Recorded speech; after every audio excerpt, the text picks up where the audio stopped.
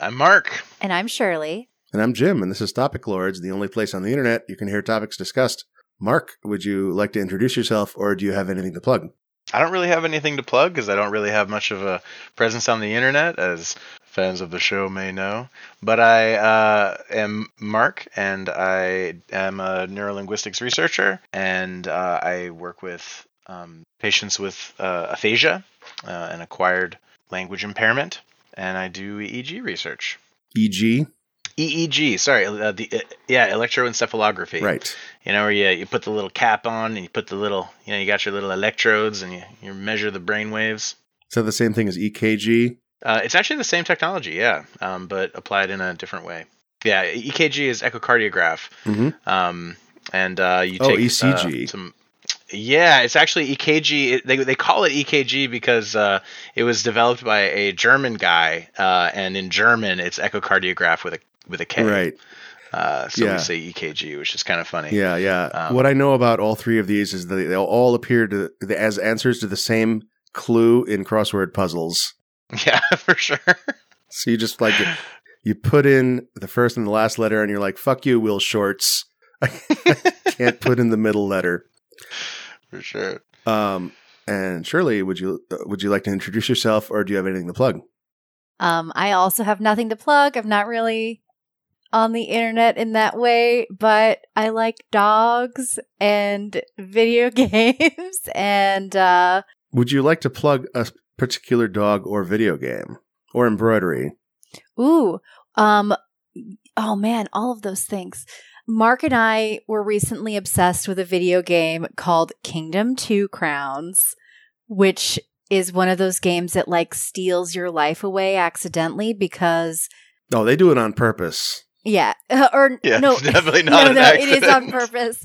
But you're doing it accidentally. Oh, yes. You're like, oh, whoops. It's really late all of a sudden. And whoops, I'm dead.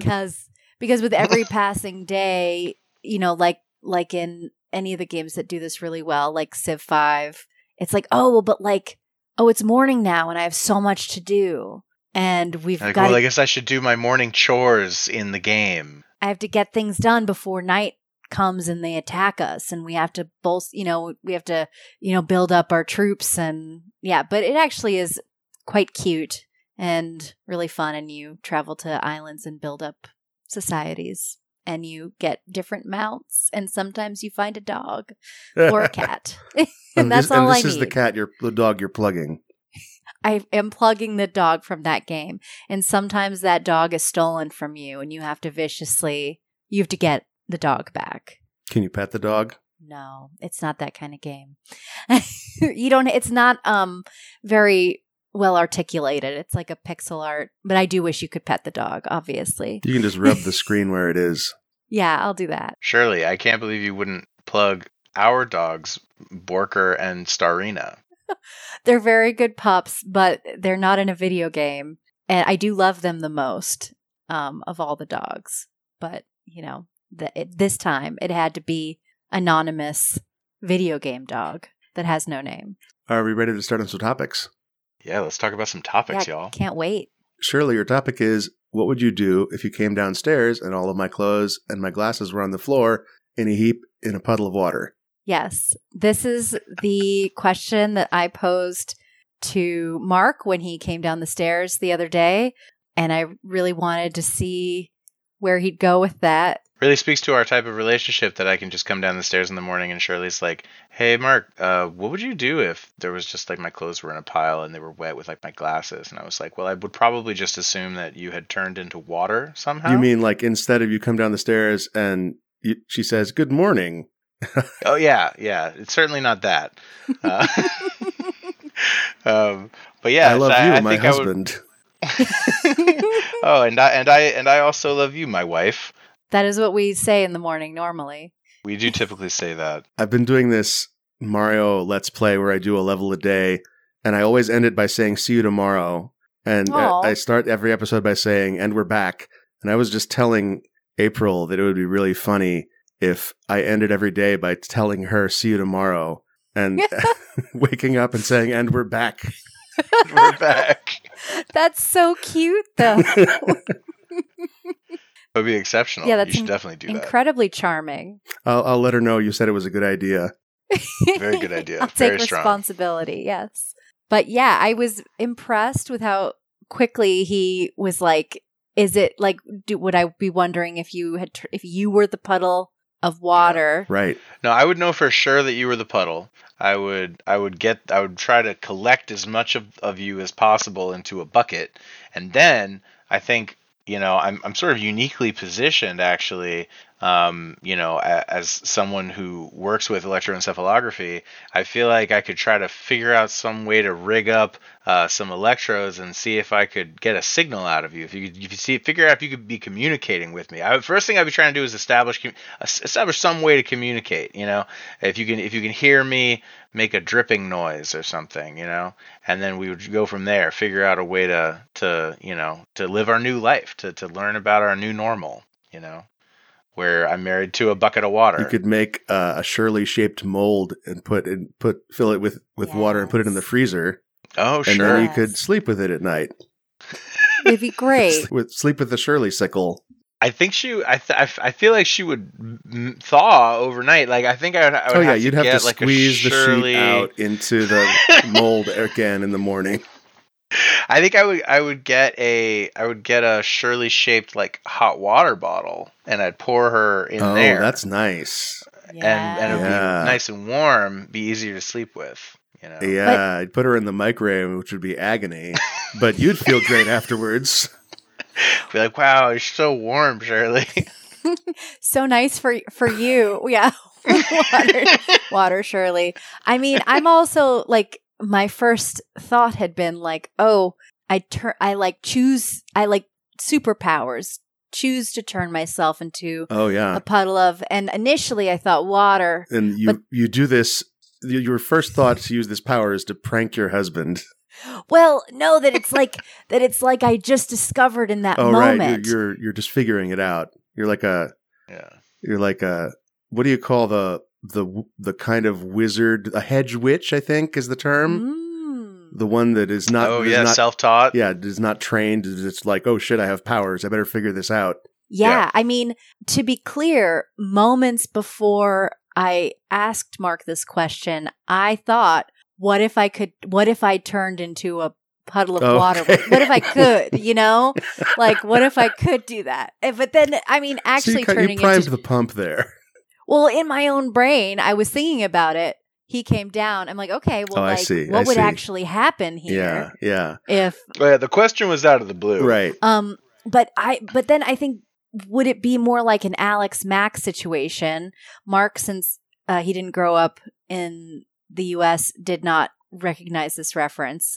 Jim, do you? I did not. Alex Mack? I never watched Alex Mack, but I recognize the name. Yes, Alex Mack was, I believe, a Nickelodeon show. I think so. Yeah. And she is in like an accident at a chemical plant, and she can turn into a goo, a liquid, and the show is amazing. She can do that on purpose. She can do it on purpose and accidentally, and she discovers her powers and all of that. But I think she can like telepathically speak to people. Maybe I can't remember if she can talk as a blob, but she can choose to move. She can like move around, like slither around as a pile of goo. If the pile of goo was started slithering around on the floor, I would think something was up. But if it didn't, this is to answer your question. My first thought would be like, oh shit, Shirley just got sprayed by a skunk, came inside, stripped down, and ran to the shower in a futile attempt to get the smell off. Yeah. I guess I would question why I wasn't smelling skunk. That's actually a great point. I'd be like, but wait, where's the skunk smell? Yeah, I don't know. I mean, realistically, like, okay, second pass of this thought. Yes, please. Yeah, second pass. Shirley was like walking outside, and like a garbage truck rolled through a puddle. I mean, I might think that Shirley had come downstairs and she was going to let the dogs out because it's the first thing in the morning, and then one of those dogs had to pee so bad that it just peed on her, and she was like, oh, I got pee on me, and then she took her clothes off and went to the shower, and then she left those clothes on the floor for me to take care of, which is what she does with all of her clothes all the time. Yes. Right in the middle of the dining room. That's me. Downstairs. Classic. That's the spot. I'm just kidding. She doesn't. I feel like the glasses were the key component here. You're right. It's glasses the glasses on the floor. Like, dude, but what if Starina peed all the way up on your glasses? Jeez, that'd be a rough morning. That would be very impressive. That might be a more challenging morning than if I turned into a puddle of water. Maybe Shirley was doing a cartwheel, and Well, that could be it. A lot of options. But if I could be like Alex Mack, then I think it'd be fun. Yeah. We did talk about if I could go into a a vessel, and then I could perhaps vibrate. If I could figure out how to talk as a puddle of water. Yeah. Vibrating like a wine like when you rub a wine glass. Yes. Yeah, exactly. Yeah, I was saying you'd have to get into something that you can resonate. You can create a resonance frequency in so that it'll make sound like a wine glass. That's totally it. That's how we would do it. We'd get you in the wine glass, and then I'd be like, Shirley, can you hear me? I'm going to keep working on it. I'm going to keep trying. You just have to figure out what muscle to flex. You just sit there like, not that one. That's okay. That's my forearm again. I already did that. Are we ready for another topic? Sure. Yeah, let's move on to a topic. Mark, your topic is aphasia. What doesn't it mean? Yeah, I put this topic in because there has been kind of a lot of talk about aphasia lately. Yeah, I think a few things have happened lately that have caused people to be talking about aphasia maybe more than they normally would. And so as a result of that, there's been kind of a lot of misunderstandings kind of flying around. And I was thinking about this the other day because I was like, well, most people don't really know that much about aphasia, which, makes perfect sense, actually, because why would they? Unless they know someone who has suffered a stroke or is experiencing cognitive decline. And they really might not know anything about aphasia.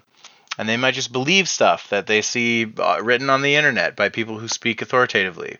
And I thought that perhaps I should add my voice to the cacophony of people who are on the internet speaking authoritatively about something. Listen, you can't take other people's voices away. You can only add your own. It's true. Yeah, very wise. So there's multiple types of aphasia, right? Like you've got stroke-related aphasia, which is by far the most common. That's the result of a loss of blood flow to the region of the brain that's responsible for speech, for language. I'm going to be doing a lot of simplification here, because obviously anything to do with the brain and cognition is pretty complicated. But in short, I mean, essentially, you've got aphasia that's the result of a what we call a cerebrovascular accident, some sort of an injury in your brain, either a blood vessel ruptures or is occluded by a blood clot, and then you end up with some brain damage. But you can also get aphasia from what's called primary progressive aphasia, which is the result of essentially Alzheimer's, cognitive decline. But those things are really different, and there was all this sort of dialogue about Bruce Willis and, the movies that he's been making lately, which I haven't seen a single one, but my understanding is he's been on a bit of a streak of duds, is my understanding. Yeah. I just to get into that a little bit, since 2019, he's made 20 direct-to-video movies. Wow. And they're all they all get him to shoot for a day or two and feed him his lines through an earpiece. And he just kind of says the words, and then they shoot the rest of his scenes with a body double, and they're all aimed at the kind of audience that liked Bruce Willis in the 80s. So they're all for action movies for the over 40 crowd. Right. Very interesting. Yeah. So I have heard a lot of people saying that, it sounds like, people are saying that people seem to be confusing aphasia which is really just a language impairment, with cognitive impairment, right? Like that there seems to be, like, the main thread I've seen is this idea that, like, there's sort of it's like Bruce Willis seems to be experiencing cognitive decline. I think that seems to be the case. And I don't believe this is official. I don't believe anyone has said, any clinician or doctor has said this, but from what it seems like, from what I've seen, is that he probably has primary progressive aphasia. It sounds like he's probably, suffering from age-related cognitive decline. Wait, so that is a cognitive decline situation? Yeah. If indeed he does have primary progressive, then PPA, then that would be the result of what is essentially Alzheimer's, which is Alzheimer's is a kind of an imprecise term, but yeah, it would basically be something like that if indeed that was the case, which obviously I don't know, because I'm not a doctor and I'm not his doctor for sure. Right. Wait, what? Anyway, I thought you were his doctor the whole time.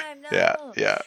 So yeah, big disclaimer. I'm not over here like diagnosing anybody, but from what I've heard, it sounds like that's probably what's going on with him. And that maybe he's taken a bunch of these roles. I don't know. Who knows why? Anyway, I don't want to speculate about that, but that does seem to be the what's going on with him. And then there's a gentleman called John Fetterman who is Pennsylvania, was running for Senate in Pennsylvania, and he suffered a stroke a few months ago, and he has what seems like pretty mild aphasia. And it's interesting because I think these two things have sort of become the same thing for a lot of people. Which, why wouldn't they? They both have the word aphasia in them, right? Like they both sound like like they must be basically the same thing, but they really are so very, very different from each other.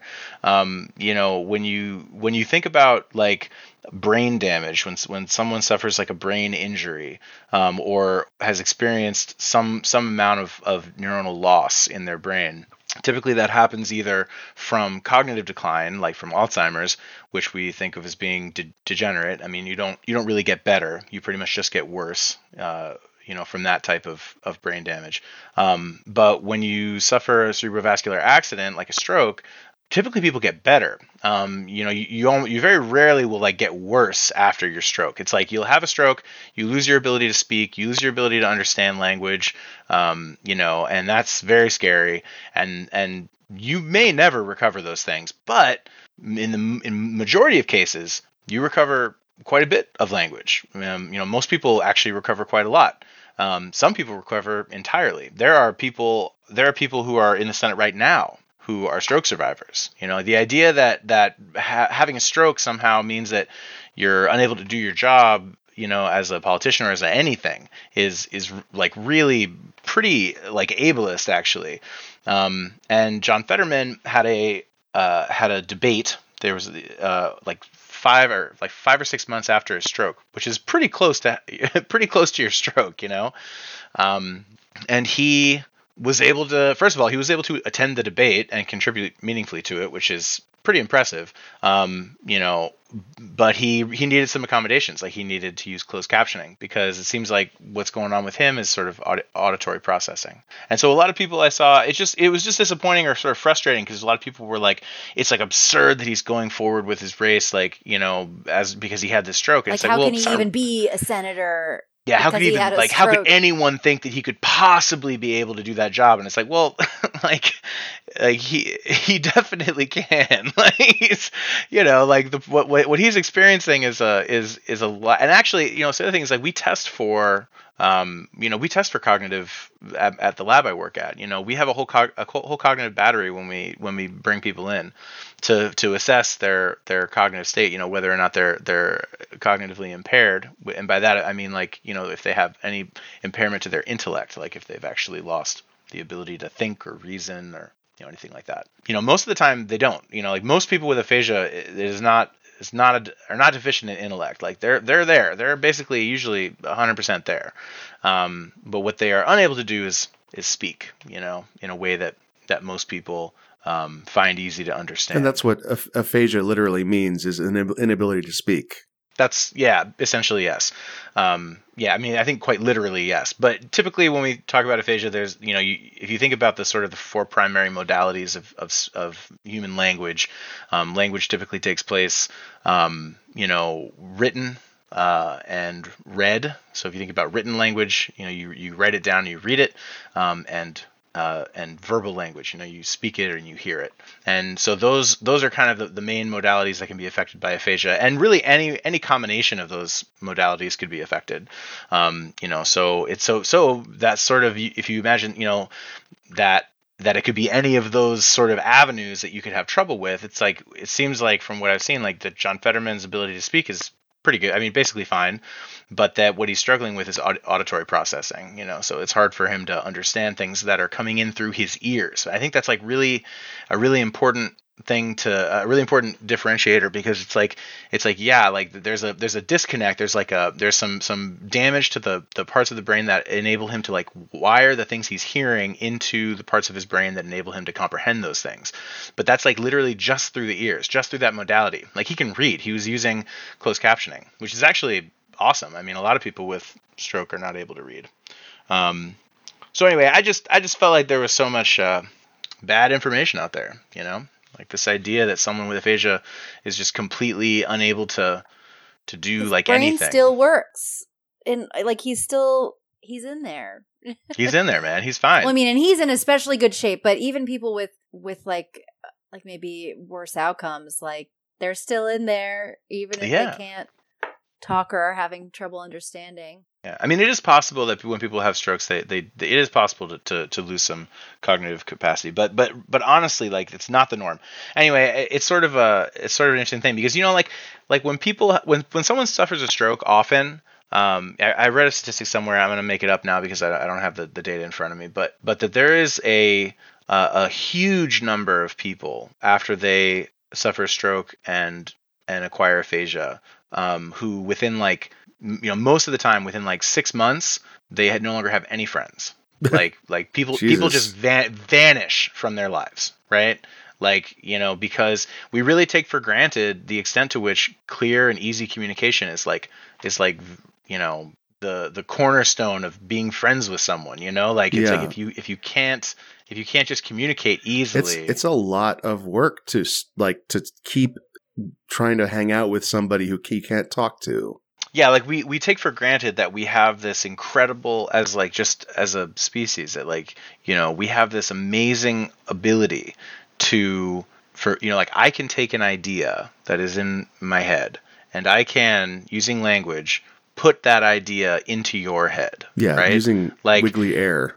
Right. Like I can literally spit wiggly air at you, and now the idea that was in my brain is in your brain, and now we can record it in MP3 files. Yeah, and it's saved for eternity. Yeah, baby. And I can put that idea into the brains of people thousands of years in the future, when they find the box of cassette tapes that I bury in the desert. Yes. But that ability is amazing, and if I'm good at it, then I can put that idea into your head in really high resolution. Yeah.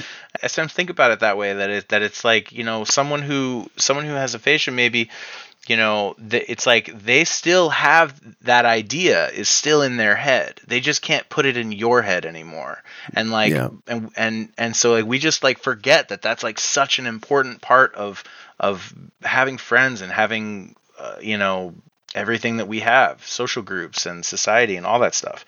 Language is so important. But those people are not without value, and they're not without ability. Well, and many times you can accommodate them with some effort, with just a little bit of understanding. Like closed captioning at John Fetterman's debate, boom, done. His needs were fulfilled, and it's so easy. But then that was just getting the kind of, a lot of people on the internet were like, oh, you can't even, understand what people are saying. And it's as if that's some kind of, I don't know. Yeah. Yeah. Here I am not really putting my ideas in your head very well, but I was just thinking about forms of friendship where one person doesn't talk. And we get into parasocial relationships where you have Twitch streamers where they're kind of role playing the idea of playing video games with a friend, except they just don't listen to what you say. You watch them and they never give you the controller. And something like that might be I could, if you couldn't speak to me, I could still come over to your house and play a video game. Yeah. Yeah. Oh yeah. Yeah. Actually, you're right, and that's actually that's a really cool idea. Like that kind of relationship seems really unhealthy in the context of sort of Twitch, like the way you described. But yeah, that could be fantastic if I like wasn't able to speak or play a video game, but I could still enjoy you playing a video game and enjoy hearing you talk about it. You know? Yeah. Yeah. Very interesting. Yeah. A lot of those people have like really cool strategies, you know, to communicate. Like I've one patient I work with is, really quite severe and does not he has very, very little language, but cognitively he's just completely intact. He just can't make the words. He pretty much only has the word yes. Like he can pretty much just say yes. That's like basically his only word. And so when you talk with him, it's like you have to just completely decouple the word yes from its literal meaning because he doesn't use it that way at all. Because what he has is the word yes and inflection and facial expression and gesture. And so using those tools, he can express quite a range of things. Obviously, that he has limits, but can he learn ASL? So yeah, that is a really, really interesting question. Because ASL is language, and so it really depends on what the nature of the stroke is. Yeah. Because if it is a problem with, with the sort of the deeper processing, parts, then no. But if it's like a motor issue, specifically to do. And if you can form a word, it sounds like it is not a motor issue. Yeah. Well, hard to say. That's a little bit different. So, sometimes it is, sometimes it isn't. So, like for example, there's something called apraxia of speech, which is often co-occurs with aphasia, which is sort of a motor planning and initiation issue where people struggle to actually make the words, like that the words are there, but it is sort of a motor planning thing. And often that's sort of part of it. It's all part of it. There's a lot of facets, but yeah, I mean, I don't know. I'm sure there's a body of research, on ASL and aphasia. I don't know off the top of my head, but man, I can't be the first person who's thought of that. You're certainly not. No. No, that's a great question. Maybe I'll do a little research on that the next time I'm on. We can talk about it more. Are we ready for another topic? Sure. My topic is Dr. Ice Cream Walla. This is a storefront we passed, I think, in Hayward. And April pointed out this sign, and like a whole bunch of possibilities went through my head. Where like this is actually two places. Like one of them is a doctor and the other one is ice cream or something like that. But then I looked it up on the internet and okay, hang on. I'm going to look this up again so I don't fuck it up. She's a dermatologist. Her last name is Ice Cream Walla. What? Whoa. Because she married somebody with that last name.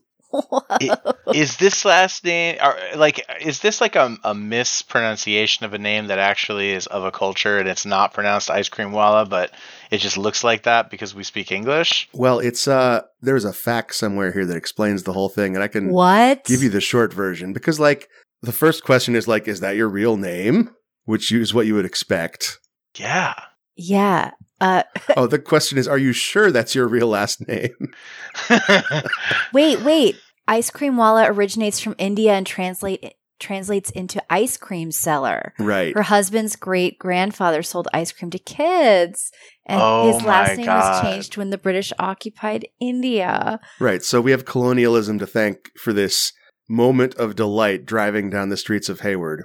Oh, that's so awesome. Oh, she seems delightful. Dublin. I'm sorry. It was Dublin. It's Dublin. Berkeley and Dublin. Yeah, I love that. Are you sure that's your real last name? Answer, positive. Yeah. So someone's going around like living like this.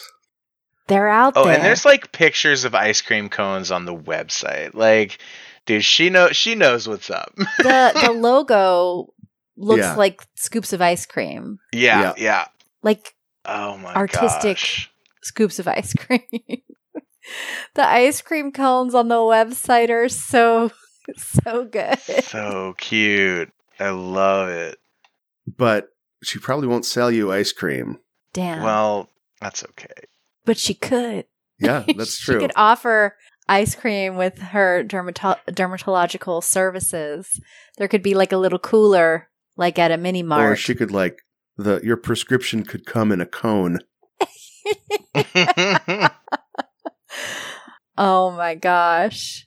I appreciate like the good humor that a person has, like to use it like this, to then be like, all right, ice cream cones on the website. Like I feel like that gives a person a certain amount of you gotta lean into it. Yeah. Some gumption, some grit. Oh, it's it. Her last name means the seller of ice cream in India. She does not sell ice cream, but is never shy to eat it. Oh my God, I want to be friends with Dr. Ice Cream Walla. There's got to be a suffix that means ice cream eater. Yeah, there must be. All right, I feel like that's a short topic. Are we ready for another one? That is a great topic. That makes me just like really happy. And, you know, if we were to live in the Bay Area again, yeah, and I needed a dermatologist, I'd be like, there's only one dermatologist option for me. Yeah, you could just fly in and visit just to get some dermatology done. Yeah, I'm into it. I need some work on my epidermis. Only Dr. Ice Cream Walla can do it. That's right. For this next topic, we're going to be reading a poem, I Am the Hammer by Eternal Champion. For the first time, we're doing a song lyric. We haven't done one of those yet, and I figured it was time. It's a form of poetry, and Mark is going to read it. All right, shall I begin? Do so. From the west, I hear the riders of Tarsul have gone into the north. They join Haiklan in war. Let both rise up to meet my army. They are battle-starved, and I promise them feast upon 2 nations' blood. For I am not to be crossed. I command the guards of Lorn. I am the hammer. In the south, Kainara forms her ranks 8,000 strong to meet the demon priests of Ilnaitar. I've warned them once. I am the hammer. They are like glowing iron. No sorcery can force the pyre forge. For I am not to be crossed. I command the guards of Lorn. I am the hammer. Over the peaks, frost-bitten riders of Tarsul have come. Haiklan has joined them at their own demise. Ferric, I ask, my steel is tempered true and armor strong. I have forged our brands in rites of Pyre Forge, for I am not to be crossed. I command the guards of Lorn. I am the hammer. Thank you. Very good. Very good. Excellent rendition. Thank you. I was playing Atari 50, which is a sort of a collection of Atari games, but it's more of like a historical, like here's a museum piece where we have the historical timeline of what happened at Atari, and it's illustrated with playable games. And so there's like 60 of these games from the history of Atari from like the 70s through the 90s. And one of the things that came up in one of the documentary videos is Nolan Bushnell talking like how Atari is a Japanese term. It's from the game Go, and it means like bullseye. It means like that, you know, that sort of thing. And he said that he was speaking at one point to a Japanese person who said, "It's a good name. It's a little boastful. It's a little yeah." And he obviously he meant a little boastful for a Japanese person, perfect for an American. Perfect for an American company. Yeah. And that's my reaction to this. Is like, this lyric's a little boastful. Pretty boastful. Well, he's the hammer, you know? Is he, though? He commands the guards of Lorn, dude. Yeah. And his foes are like glowing iron. Yeah. He's got a lot to boast about. Yeah. Yeah. A lot of very good imagery in this poem. Yeah, I really like it. It's you know, obviously, yeah, it's real sword swinging, you know, kind of sword and sorcery type stuff, Conan the Barbarian stuff. Mm-hmm. But I love it, and you know, the band Eternal Champion. It's a lot of that. It's really it's all about that sword and sorcery stuff. And in fact, the singer and lyricist of the band, Jason Tarpey, also wrote a book called The Godblade, which is in that same style. You know, it's like in the sort of the tradition of Conan the Barbarian, but it is about the narrator of this song, a guy named Ranon, who is the commander of the Guards of Lorne, and it's sort of this song plays out in the book. And it's really cool. It's and actually kind of there's 2 albums, and not all, but most of the songs take place inside this universe. And it's rad. They're a great band. Really cool, fist pumping, sword swinging, heavy metal. Strong recommend. When there was a point when I was like just trying to like get the lyrics down a little more so I could like properly belt them out when I go to shows. And Mark has a back patch, which in the music scene, you have like a battle jacket or battle vest, which is covered in patches, generally of the, the bands you like and other art and stuff like that. And the back patch is like your kind of showpiece. It's like the really big one that goes right in the middle of the back of your jacket. And Mark has one that is from Eternal Champion, and it's the map of the world. And I was trying to remember the lyrics, he was like, stand behind me if you need to, and you can look at the map and like imagine all this happening, because a lot of these are like places that they're saying people are going to or from, and you can see on the map like all the places from that song, Tarsul and Haiklan and Ilnaitar, Kainara, like they're all on the map, which is really cool. Yeah. It sounds like this band is a good source of lore. Yeah. And the lore is really cool. I mean, like the idea, like the ideas are really cool. It's like this world. It's like magic is.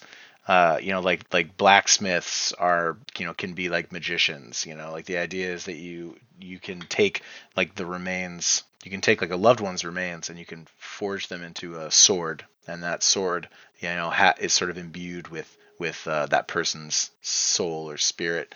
And so in the story, this guy Ranon, is like in the beginning of the book, he's searching for the remains of a dead god so that he can forge them into a sword. And then, spoiler alert, he accomplishes that, and he has this sword that when he wields it, he is also sort of wielding the will of a dead god.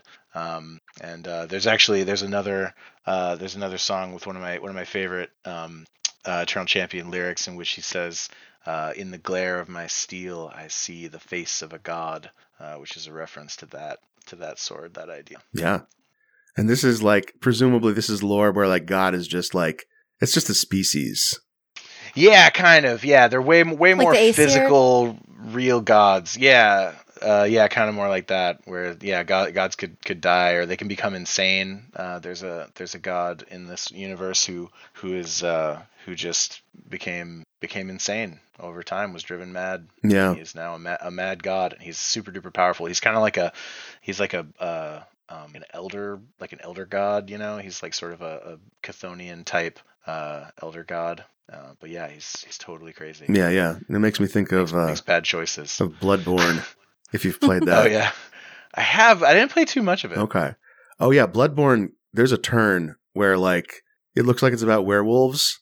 But it's actually a very Lovecraftian kind of a situation where, like, cool. All the shit that's going down, and, like, where the bestiality, not bestiality, the bestialness of the characters in the game stems from this ritual where, like, hey guys, I was down in the sewers and I found this god.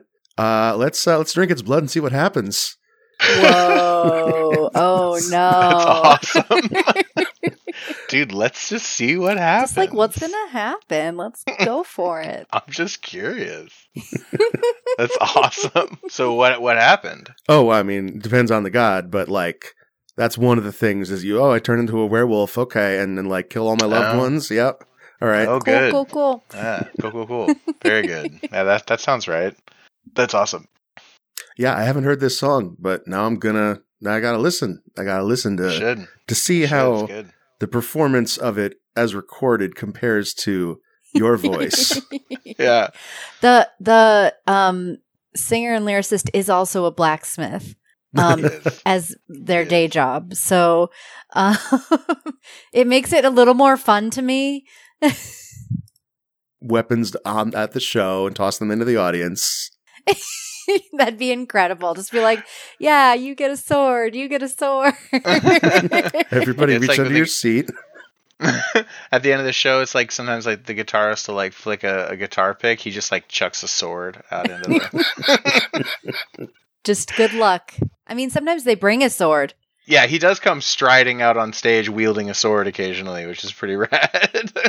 Good times. There are swords. Yeah, I mean, don't think there won't be swords. Yeah, for sure. Are we ready for another topic? Yeah.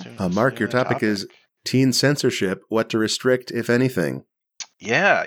I had this thought. A while ago that, like, you know, my dad, who, you know, is a great guy, but he did not love the kind of music that I listened to growing up, because I listened to a lot of, you know, punk rock and kind of heavy metal, and I listened to some extreme music, and he you know, he didn't like that. He didn't want me to listen to that stuff. He didn't try to control me or anything, but he didn't like it. He openly disapproved of it, you know, and so and it kind of got me thinking, like, what would it take for a child of mine? Like, what kind of music would a child of mine have to be listening to that I would feel compelled to try to step in and be like, I think you shouldn't be listening to that music, you know?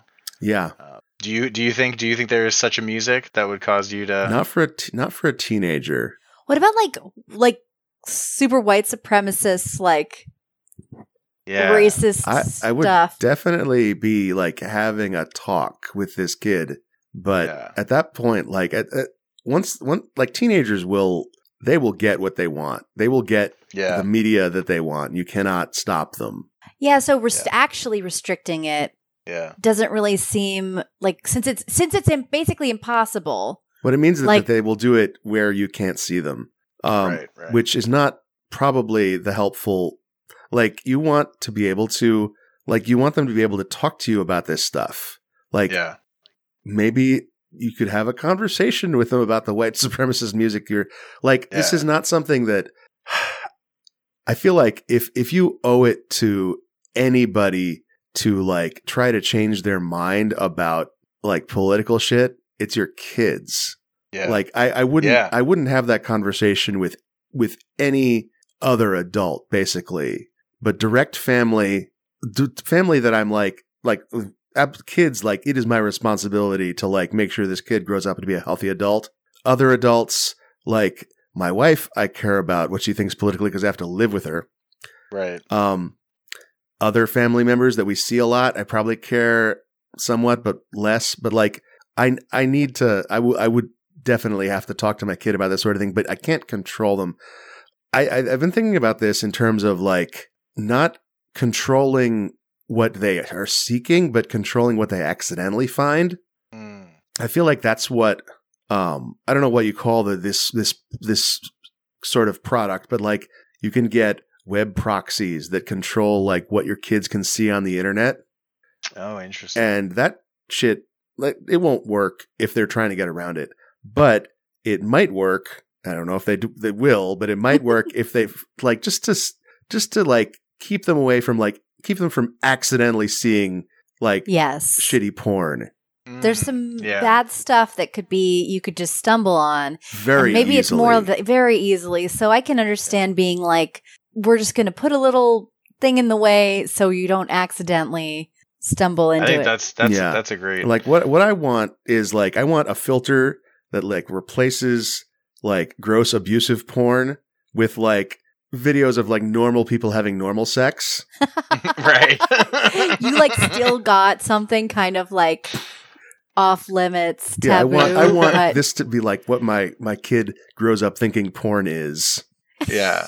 It's like just normal, healthy, you know, sensitive sex between two people. That's, like, enthusiastically consensual and just nice. Yeah. Or one person in Sonic the Hedgehog. That's also fine. Yeah. That's also as long as great, Sonic consents, Yeah. I was going to say too, if you found that your kid was like watching or listening to something bad, we're saying the white supremacist music, but like I feel like you also like can't like flip the fuck out the moment it happens. Yeah. I feel like you've got to like be like, so what's going on with this? Like, or be like, oh man, like yeah, that they just said that's kind of messed up, right? Or like that you'd probably have to kind of like ease your way in to be like, we're gonna have a conversation, and I'm not like judging you. Right. You got to frame it the right way.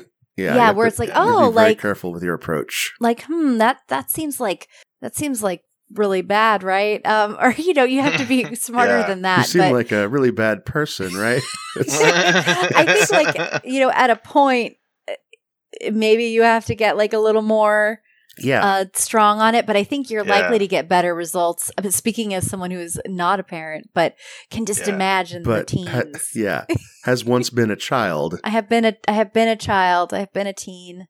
There's a kid I hang out with sometimes who is sort of a young, he's like 19, and he is a sort of a young metalhead who, I feel a kind of a big brotherly sort of connection to. I give him a lot of music recommendations, and we go to shows sometimes, or I kind of see him at shows sometimes, and really, really nice kid, really gifted musician. And he's into some black metal, which I too am into some black metal, but there's a handful of bands that I'm not even going to name because I don't want to give them the airtime, but who are kind of like just famously white nationalist dirtbags, basically, who actually don't typically write about that stuff. Like, it's not in the lyrics. It's like kind of not actually part of the music. It's just these dudes suck. Like, they're just really shitty people. Yeah, for sure. Like, really, really shitty people who, like, are bad. They're bad so people. Bad. They're so bad. And so like, I don't want to listen to that music because fuck those dudes, and I don't want to be giving them a platform, and I don't want to be giving them airtime, and I certainly don't want to be giving them money. And and even if the music was really good, which is obviously subjective and debatable, but even if the music was crazy fucking good, if it was the best black metal that exists, which, spoiler alert, it ain't, but even if it was, I still wouldn't really want to listen to them because I would just feel gross. Like, I would just be like I'm good. Like, it would sour the experience for me, knowing that the people who created it are shitbirds.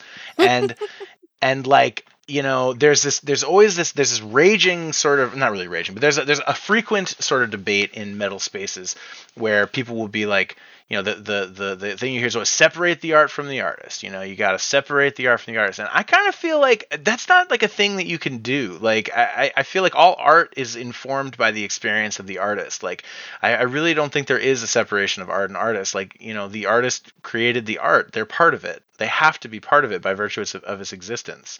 But you don't, as the listener, you don't necessarily have to know about the life of the person who created the art. Like, it's totally possible to listen to a band and never read their Wikipedia page, never maybe even look at the music videos. So you don't even know what they look like.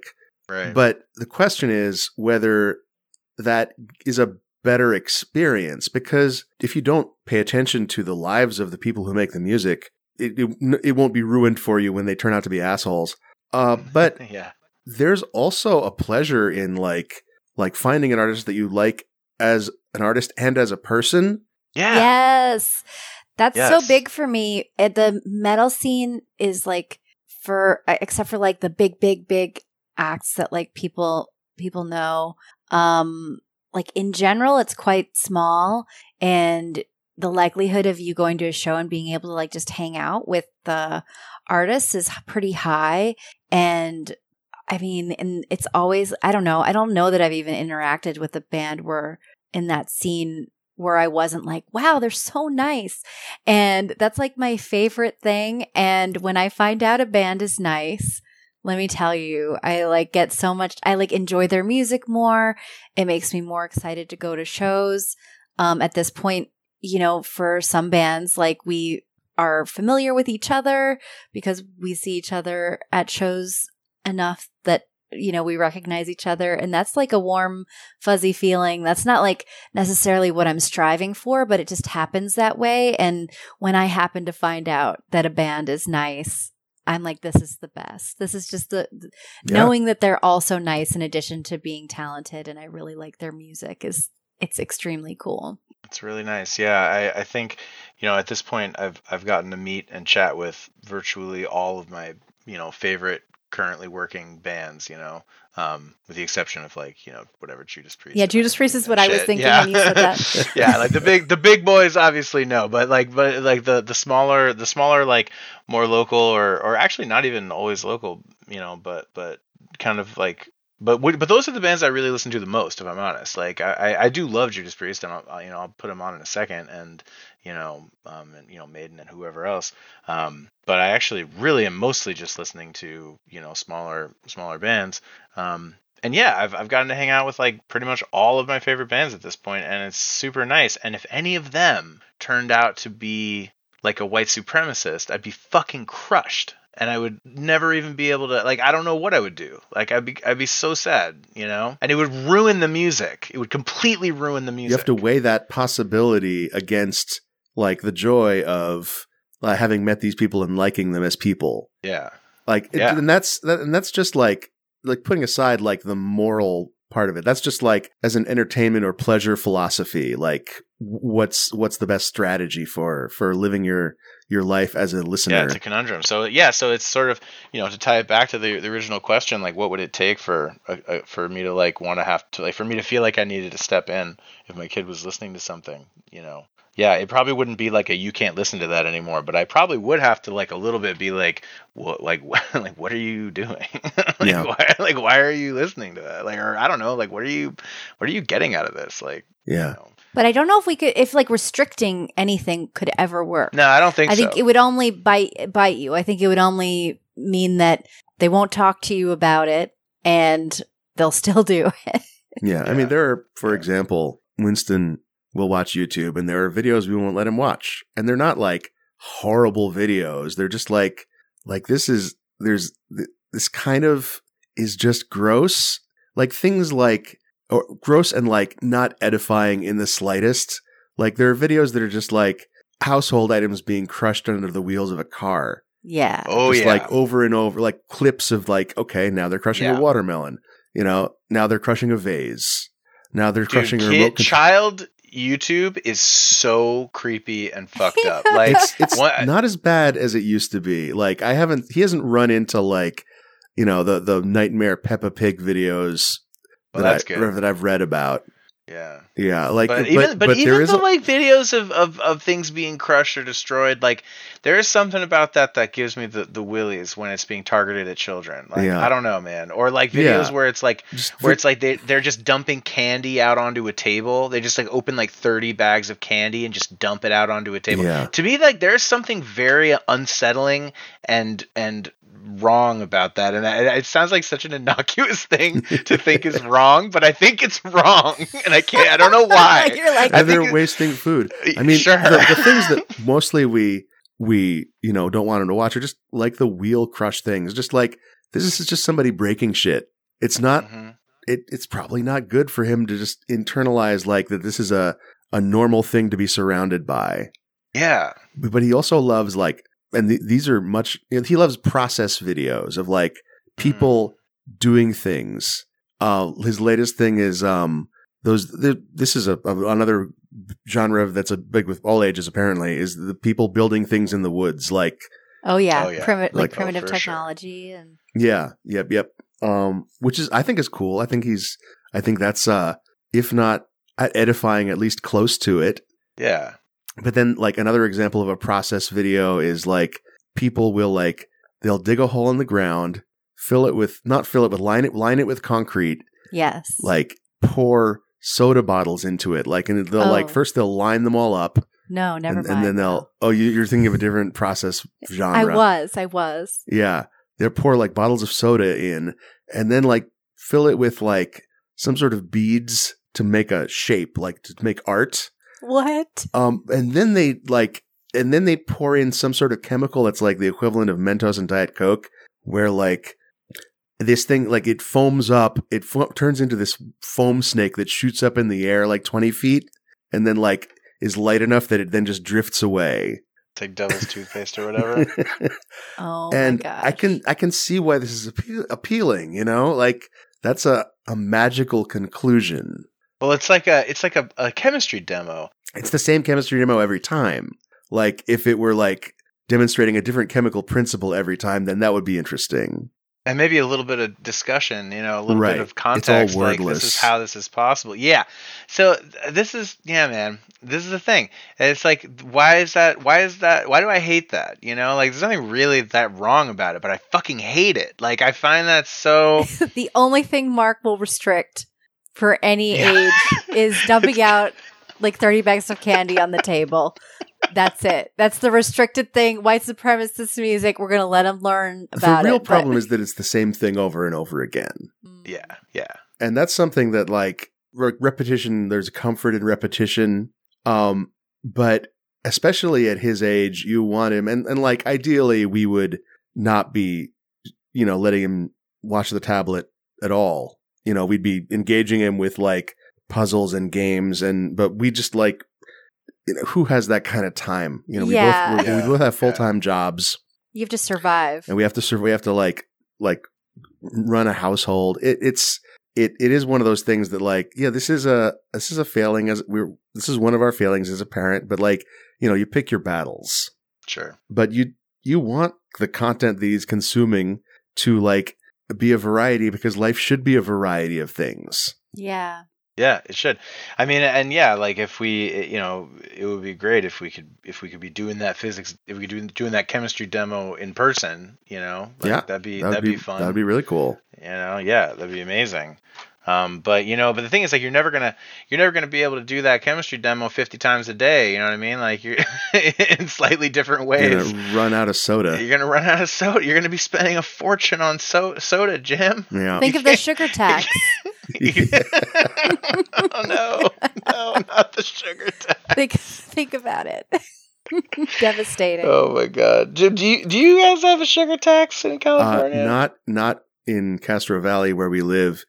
We did at one point go to a drive-through in Berkeley, and we got hit by that. We were looking at the receipt, like this is like an extra $7.50, and it was just one line item at the bottom. It wasn't like we got 2 drinks, but it was the sugar tax was grouped. We got 2 Diet Cokes. Whoa! Oh yeah, that's true. They do hit you with the sugar tax on the diet beverages, which I do think is somewhat unjust. And then like they were grouped in like one line item at the bottom just to be extra confusing instead of being attached to the drinks. Yeah. $7.50 is pretty intense for like what fountain beverages. That's like yeah. I think worse than here.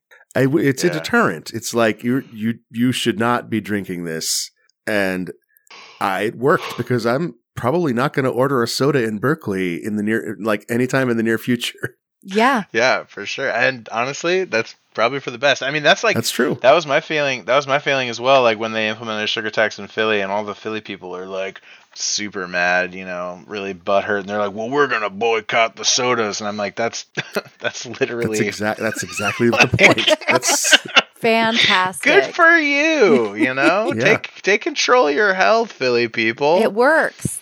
Yeah, so effective. It's so funny. People were so like ready to like, oh, I'm gonna vote with my dollar and not buy any sodas. Perfect. Who do you think you're protesting against? You want to do one more topic? Oh, sure. Yeah. Let's do another one. Shirley, your topic is SCA stuff. Social skills in the SCA, thrown weapons, and winter camping. Yes. So, for those who don't know, the SCA is the Society for Creative Anachronism, which we're a part of. I want to camp out on the name for a second. Yes. They say anachronism, but they only mean in the past. They do not like it if you dress up as like future time traveler. Yeah, that's not allowed. There is And a they time also like period. if you dress up as like a 50s greaser, they don't like that either. It's Yeah. The name was It's not created. very creative. The name was created in Berkeley, actually, by, I think, Marion Zimmer Bradley, when they were going to have an event at a park in Berkeley, and they needed a name to put down to reserve the space. Right. So it was like made on the fly very randomly by one group of people, and that was like the name forever. And they didn't think about how people who snarky people are going to give them shit about how. Yeah, they didn't like care. 50 years later. Yeah. They didn't imagine it was going to be like a ton of other people when just their own nerdy group was, hanging out. Marion Zimmer Bradley had never even heard of a podcast. When she made that. She had no idea. They didn't even have Morning Zoo radio. They didn't even They have did Morning not. Zoo Wow. radio. Wow. Think about that. My mind is literally blown. The SCA, so basically one of the nerdier things that a person can do, which is medieval recreation, reenactment. We don't actually reenact any events or anything like that. I think recreation is more like the term, because you're generally trying to recreate some sort of life in the medieval times. The time period is, I think, from 800 or 700 to 1650. Is that right, Mark? I always hear 800 to 1650, but people. I think that's one of those. That's one of those sort of guidelines that gets thrown about a lot and then argued over by nerds. Yeah.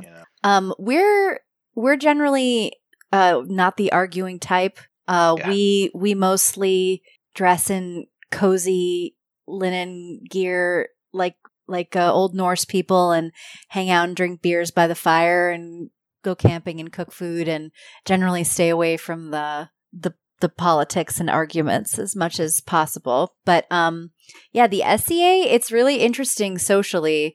There are a lot of different ways you can choose to be involved, and different activities you can do. And I think at first we were super gung-ho about being we're going to be extremely active, and we're going to run events, and we're going to be in leadership, and helping run things. And then we did that for a little bit. Yeah, and that was cool in its own way, but you get burned out since it's a volunteer organization. It's an educational nonprofit. So yeah, it's a lot of work, and then there are so many people that are hard to deal with, as you can imagine, in a group of just hyper nerds. Right. It's all of them apex nerds. The most mansplaining, glasses pushing, actually people you've ever met in your life. Yeah. Right. It's like going to town hall, except everybody at the town hall is the kind of genius who thinks they're above that kind of petty squabbling. Yeah. yes, of course. They're well, no, but I'm right. That you see, don't you see? It's not an argument. I just happen to be right, and I need to let you know. Yeah. You seem to have missed the part where I'm the one who's right. Clear that up. It's interesting. We were, fairly frustrated with that element for a while. But I actually think that more recently we've developed a better system as far as, as I mentioned before, just chilling out and going off on our own a lot. We talked about primitive technology earlier. We have a friend who has some land, and we go on non-official SCA camping trips together, and mainly he builds stuff, and we go and do our best to help. We help, but he builds structures out there. We started on a clay and stone oven so that we could bake bread out there in an oven. Very nice. I mean, he builds proper structures. No, he builds amazing things. He built an A-frame cabin that he really just built. He's like those guys on YouTube who go out in the woods and build stuff. I mean, he's really one of those guys. He's not filming it. He's just going out and doing it. Really, really cool place. And in garb, in medieval clothes, European as defined by nerds. Right. Yeah. Who are not historians. Well, and we're also fairly casual with our garb too. We're gonna not Dude, our garb is pretty good. Our garb is like for sure in the like 99th percentile of it is pretty good. But I'm not trying to toot my own horn. I'm saying that SCA people typically don't have, That's true. But, I think maybe it's like I would never fault anyone for wearing like the safe shoes that they need to walk on like uneven terrain. And Right. if it's got to be the New Balance sneakers, then I will Then you get socially ostracized. I will fiercely defend anyone who, anyone's right to wear whatever they need to be safe and comfortable. Yeah. I think they don't tend to get too pushed around. I think that's like everyone's learned to accept that. No, I don't think anybody would ever. It's not usually about snobbery. Like, it's not usually like people being like, looking down their noses at people's garb. Typically, I mean, that does happen sometimes, but it's not going to be like that. Like, if somebody, like, I think we're giving kind of a bad impression of the SCA. It's really not that bad. Like, if you're a newcomer, like if you're like just trying to get interested, there's plenty of really nice people. Nobody's going to get in your face about having beginner garb. That's really not a thing. I've never experienced that, and I don't think anybody that I know has. It's more like one, like if you're.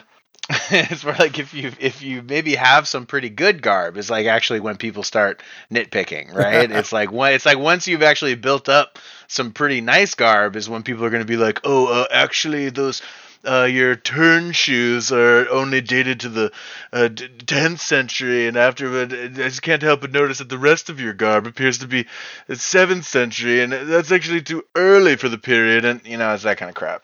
That's right. It's like how movies set in the 80s, you never see anything from the 70s in it. There are no cars left. An absolute cutoff. No one keeps anything old gone from the 70s. Yeah.